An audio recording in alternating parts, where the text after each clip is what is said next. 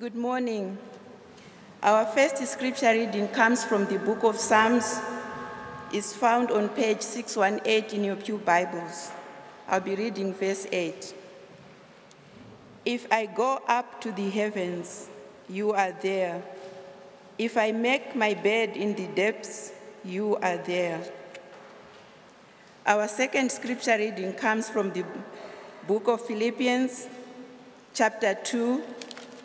It can be found on page 1162 in your pew Bibles. I'll be reading from verse 6 through 11.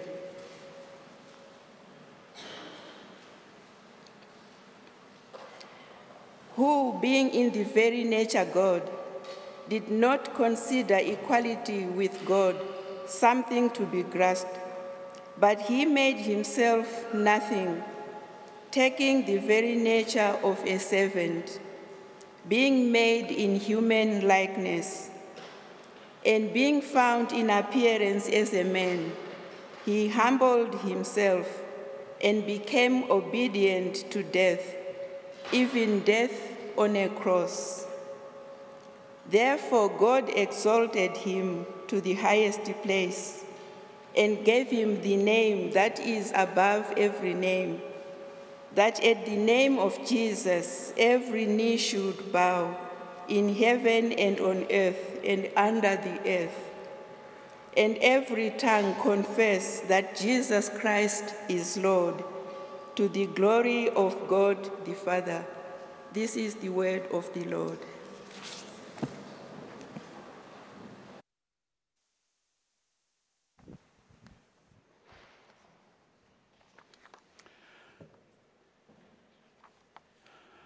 Would you join me in prayer? Gracious God, we thank you for your goodness to us. We thank you that you speak with clarity. We thank you for your word, God, and we pray that your Holy Spirit would continue to teach, to speak to us as we reflect on this word. Speak, Lord. Your servants are listening. Amen. Every day, you and I, we deal with all sorts of annoyances, right? Like marathons that interrupt your morning travel plans, or TTC slowdowns. Nothing worse than that, isn't that? Waiting on the subway platform for a subway car that never comes. Or what about the mystery of missing socks? In our home, we have a pile of socks that have lost their life partner. You know that? You toss 20 socks into the dryer and 19 come out. Now, beyond these daily annoyances, everyday grievances, we experience something a little deeper. We experience regrets in life. We experience regret over decisions that we've made or indiscretions in our life. We might regret career paths that we've taken that have left us empty, unfulfilled. We might regret past actions that were so foolish they can still make us blush today as we think about them. We might regret friendships that we never entered into, opportunities that we could have had but we didn't take. And then scratch a little deeper, and underneath annoyances and regrets, we find a whole heap of distresses that we all carry with us every day. Those anxieties, sometimes the sense of futilities that plague us. We look in the mirror and we see 1,000 different ways we wish our body was different. We face anxiety about friendships, for instance, and belonging, and we wonder, are we ever really going to feel like we fit in somewhere?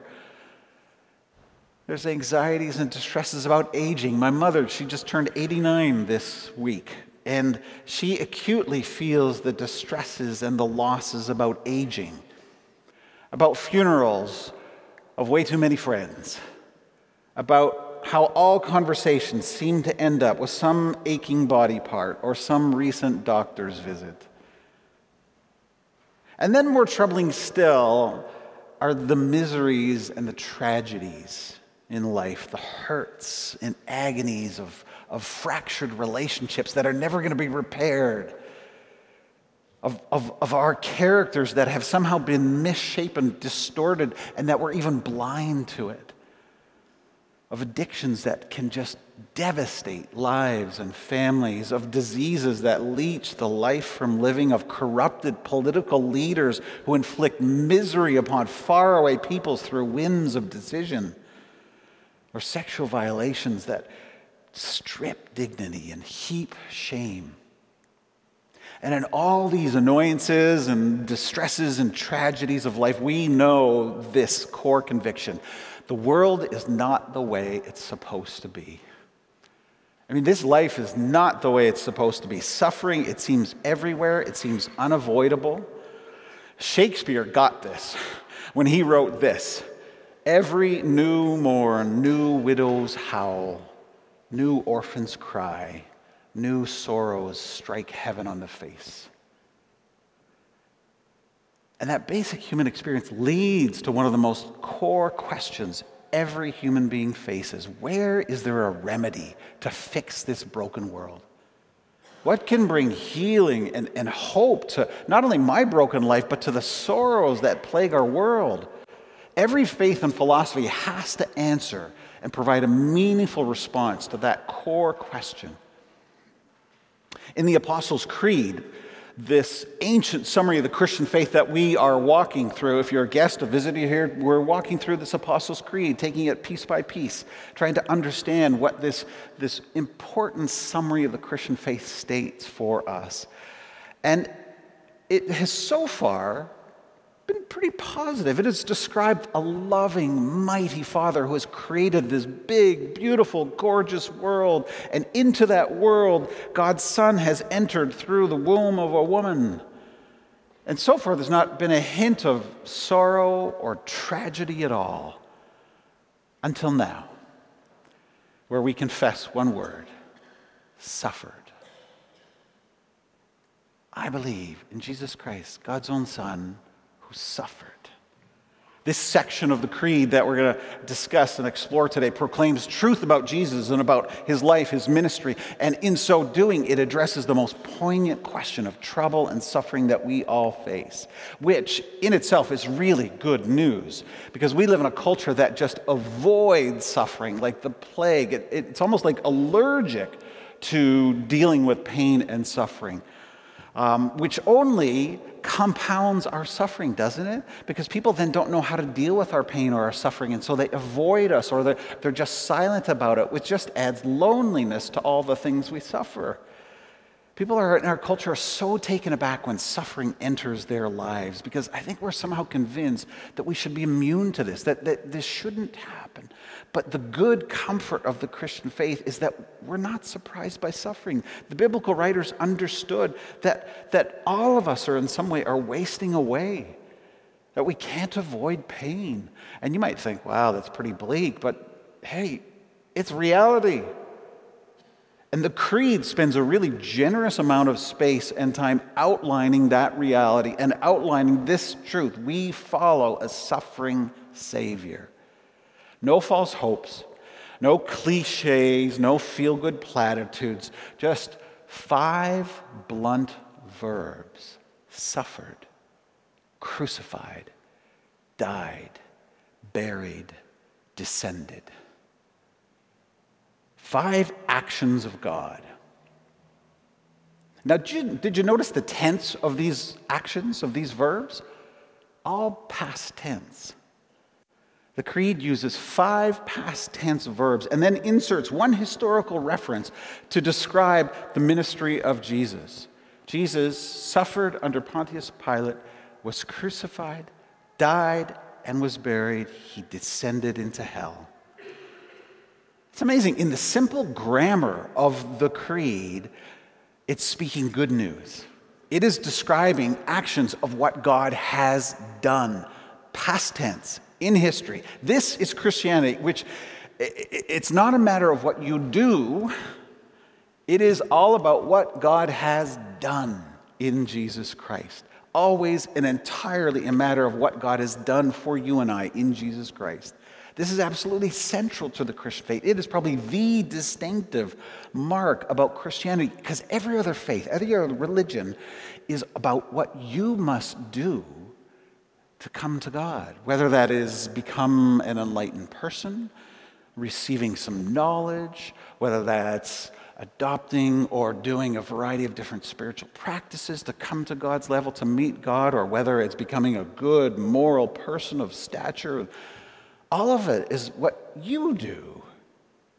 But look at the grammar of the creed. It is all past tense. It is all actions about what God has done for you. So the creed is announcing something has happened in history. And that's why you have this historical character, Pontius Pilate, popping up here. And it's saying, you know what, this is not myth. This is not fantasy or fabrication. It's not abstract philosophy or theory either. Right here at the center of the creed is history. Actions of God in our time and space. Which makes Christianity good news, not good advice. It's an announcement that something has happened in history and has changed your and my situation. That we have been saved through the actions, the completed work of God in Jesus Christ. It's not advice on what we still need to do. It is the announcement of news that brings about deep transformation in our lives. So what is that news? What has God done? 5 verbs. He suffered. As Isaiah 52 tells us, speaking of Jesus prophetically, he was despised and rejected by men, a man of sorrows, familiar with suffering. Surely he took up our infirmities and carried our sorrows. He was pierced for our transgressions, crushed for our sins. And by his wounds we are healed. And the sufferings of God speak a direct response to the question of all of our brokenness and human suffering. And it's saying to us, you are not alone in your pain. God is not aloof. He is not distant or uninvolved with your grief and your groans. He has not forsaken you. He has not forgotten you. He is with you. As Psalm 139 says that we read, even if I make my bed in the depths, you are there. Christianity gives us a God who suffers. Unlike any other religion, Christianity tells us that the great and sovereign God has come to earth in the person of Jesus and has suffered. He knows pain. He knows rejection. He knows betrayal and torture and hunger and death. So it's amazing, if you read through the Old Testament, you read about God and his character, and one of the beautiful things is that God identifies with the suffering. There are these great texts where God says, in a variety of ways, he says, if you oppress the poor, you oppress me. I'm a husband to the widow. I'm a father to the fatherless. It's like God is binding his heart so closely with suffering people that he interprets any move against a suffering, weak, marginalized person as a move against him. But then Christianity goes even further, stating that God didn't just identify with our suffering. In Jesus Christ, God became vulnerable to, he became involved in suffering. And not only suffering, but death. He was crucified, died, and buried. I think it's really difficult for us to understand how repulsive and horrific a crucifixion is. We've sort of domesticated the cross. We've got a nice, relatively cleaned up cross here, but it was a sickening form of torture and death. It was a death reserved for just the lowest. If you're a Roman citizen, you would never be crucified. That is not a form of death open for you. It was a physically grisly and drawn-out process. Jesus was whipped, beaten. His flesh was like filleted. And it was meant to humiliate, right? The whole point of it was to heap shame, to dehumanize whoever was on that cross. Jesus was mocked. He was spit upon. He was hoisted naked at a public intersection while people jeered and taunted him. But more than the physical pain, more than the personal, the social humiliation going on, the greater meaning of the cross is found in the wider biblical story. Because to be hung on a tree was to be cursed. Deuteronomy 21 notes that he who is hanged is accursed by God. Now again, we don't have a real acute sense of curse, right? We might think of black magic, some voodoo, a hex. But a curse in Scripture was the experience of the undoing of God's good creation, sort of the unraveling, the reversing of everything good. So Adam and Eve, as they experienced the curse of sin and death, Adam and Eve, who are created from dust, experience the curse. They're cursed to die and to return to the dust. It's this reversal of life. Adam and Eve, created to live in communion with God, experience the curse and are cut off and live east of Eden, this undoing of communion with God. And so to be cursed is to be cut off from the good, to not only see the blessing of it slip away, but then also to see the opposite, the evil, the darkness coming at you, coming over you. The fullest suffering of the cross was Jesus taking upon himself the curse that should have fallen to us. Galatians says this: Jesus redeemed us from the curse, saved us from the curse, having become a curse for us, in order that the blessing might come to us. Jesus was crucified, and he died. Death is the curse of sin. The penalty and the curse of sin was transferred from us to Jesus Christ. Jesus was cut off. He was separated from God, that's the descent into hell. Jesus experienced this God-forsakenness. Jesus, who enjoyed perfect communion with the Father for eternity, lost that profound intimacy. I mean, think of losing a relationship that is so dear, that has nourished your life, that you can hardly understand your being, your life without that relationship. Having that cut off. This is Jesus, who enjoyed that relationship with the Father for eternity. Now, on the cross, has the Father turned his face away, which is why Jesus cries out, my God, why have you forsaken me?" It's the descent into hell, the absence of God, where Jesus was cut off from the presence of the Father. Philippians 2, that passage we heard read, chronicles this descent of Jesus, who being in very nature God, made himself nothing, who take the very nature of a servant, and he humbled himself and became obedient to death, even death on a cross.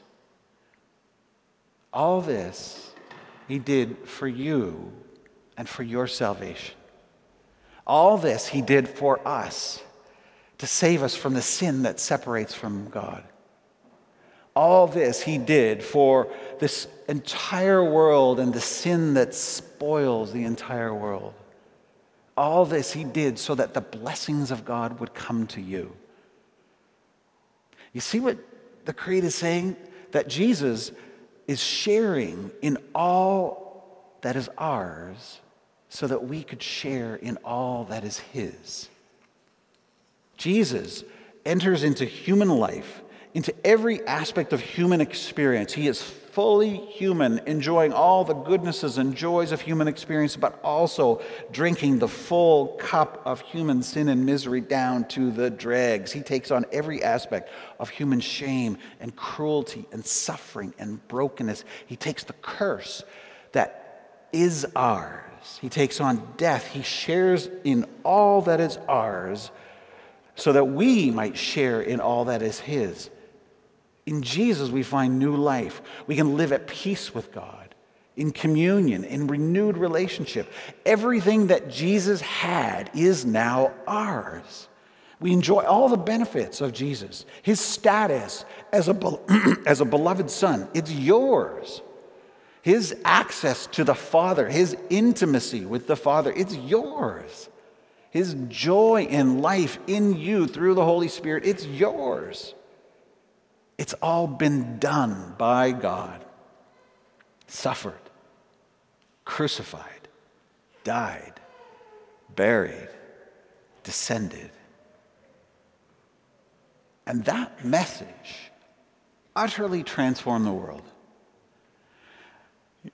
In the Roman culture in which it was first proclaimed, the way you would seek a good life was to gather for yourself as much honor and status to increase your reputation, your sense of personal glory.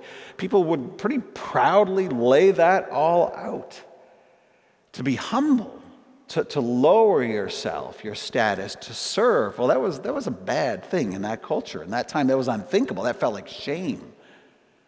But the followers of Jesus completely contradicted their culture. They held up the cross, which for them was a victory sign, but in their culture it was a symbol of utter shame. And they said, no. The best thing for us is to give ourselves away, our glory, our privilege, our power to serve others. And that message transformed the world, and we still see it today, don't we?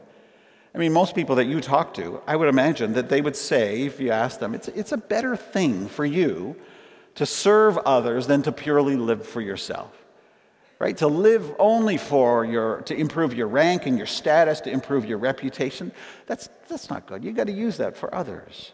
I mean, it's amazing, isn't it, how the cross has totally shifted the values of our culture, of our world. That's a gift of Christianity. And so that we believe it's a good thing to give ourselves, use our place and power to serve others. But I wonder, how does that sound to people who are already at the bottom?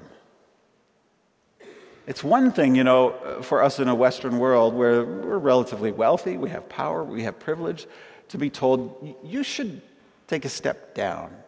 You should lower yourself and become a servant. What about people, however, who are already at the bottom? What about people who have been systematically crushed, pushed down, pushed out into the margins? What does it mean for them to hear this? It almost feels like it's like disempowering, right? And I think a lot of people in our culture assume that. But here is the crazily paradoxical thing. Christianity grew exponentially, explosively among the lowest, among the poor, among the slaves, because they found in Christianity a hope so robust, a meaning like nothing their Roman culture offered them. Christianity, you see, took their shame, took their vulnerability, took their weakness, and ennobled it. All the things that society said made them unworthy, it transformed it. And that same power is available for us. If I know anything about us, about human nature, is we all have hidden shames and we all have vulnerabilities and weakness that we prefer to hide and keep away. But the invitation of Jesus is to bring all that pain and that shame and that vulnerability, all those beliefs that think that you are flawed and unworthy of love and belonging, and let the cross of Christ transform that. Because Jesus took the symbol of shame and weakness, the cross, and Jesus turns it into this victorious symbol of love, and suffering and shame and even death are transformed because of it. There's an Egyptian Christian in the 4th century, a man named Athanasius, who talked about the transformation of the cross and what it means for us as Christians. And he says, if you see children playing with a lion, don't you know that the lion must be either dead or completely powerless? In the same way, when you see Christian believers playing with death and despising it, there can be no doubt that death has been destroyed by Christ and that its corruption, its suffering, has been dissolved and brought to an end. Christians were able to face death and face suffering in an entirely new way because death had died and that suffering itself wasn't what people feared it to be. You see this again in the book of Philippians. Paul, who outlines the descent of Jesus, the humiliation, the suffering of Jesus. And Paul is writing this, do you know where from? A prison, where he's locked and bound. And yet Philippians is the most joy-filled, saturated book. It is filled with calls to rejoice and be glad. How does this all fit? Because suffering and shame and death have just lost their power through the cross. In the middle of all our human suffering, of all the tragedies and miseries of this world, Christianity, it doesn't offer an answer to all those people who are wrestling with pain and suffering. An explanation is never going to take away the sting and disease of death, right? An argument is never going to be a healing balm for a heart that is broken. Christianity offers you something better. It gives us a person. It gives us God doing something about the pain and suffering in the world in the person of Jesus Christ. In Jesus, we see God doing something about all this pain and misery, putting himself literally on the hook for it. He suffered, he crucified, died, buried, descended. Suffering and death have lost their poisonous sting because of Jesus.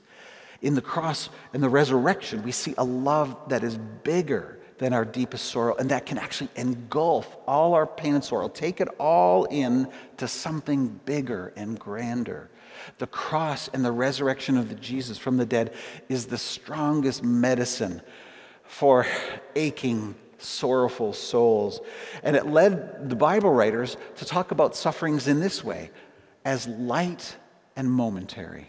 We consider now our sufferings light and momentary. How do you come to that place? Sufferings are hard. I sort of hesitate to speak about that because I don't want to diminish or cheapen or downplay the reality of our grief and pain, but in the end, the remedy of the cross, the way of hope of the cross and the resurrection, the way it works is it gives you a new vantage point. It gives you a way to see something deeper and greater than any suffering or grief. And from that vantage point, amazingly enough, our troubles, our sufferings can possibly seem light and momentary. Without diminishing the reality of our suffering one bit, without denying it at all, the gospel just takes up all our pain into a bigger reality that surpasses it all. That reality is the resurrection of Jesus, the certain hope of life together in God's coming kingdom.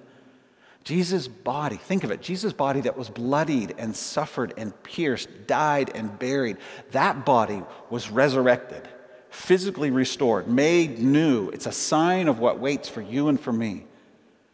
And the living hope that you and I have, the reality that gives us strength to make it through all the suffering we do face, and it is everywhere, is that God is working out a restoration of all things, of which the resurrection is just the first fruit. The gospel hope of the cross and the resurrection, you know what? It's not a compensation. It doesn't say, when we finally get to heaven, you know what? You get your compensation, your reward for all that's lost. The hope of the cross and the resurrection is that it is a restoration of everything that we have lost and suffered in this world. The bodily death and resurrection of Jesus means that every horrible thing that has happened will become somehow undone and repaired. It makes everything sad, every misery we've experienced, it is going to be brought up into this greater glory of God, and it's going to be renewed and restored through the ultimate defeat of suffering and death. Man, that's the strongest remedy for our deepest grief and sorrows, to know that it's not going to have compensation. Oh yeah, you suffered so much, here you go. No. Whatever was lost is going to be restored and remade and renewed. And we know that because Jesus has gone before us into that territory. Jesus takes on the shame, the anguish, the terror of this life, including death, in order to just drain it of its power. The horror of death and suffering is emptied of its finality because of God's unrelenting love we see in Jesus. 5 powerful verbs of what God has done for you. Jesus this man of sorrows who shared in all that we have so that we might share in all that is his.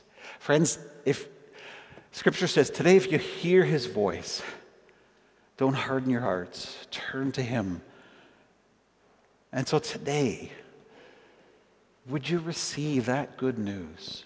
That is all you got to do, right? Because it's all been done already. There's nothing for you to do but receive it in faith. And so I invite you to turn to Jesus, to enter into communion with the living God through Christ, to know this life, to receive it.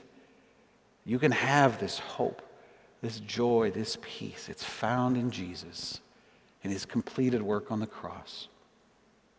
Let's pray. Would you join me in prayer?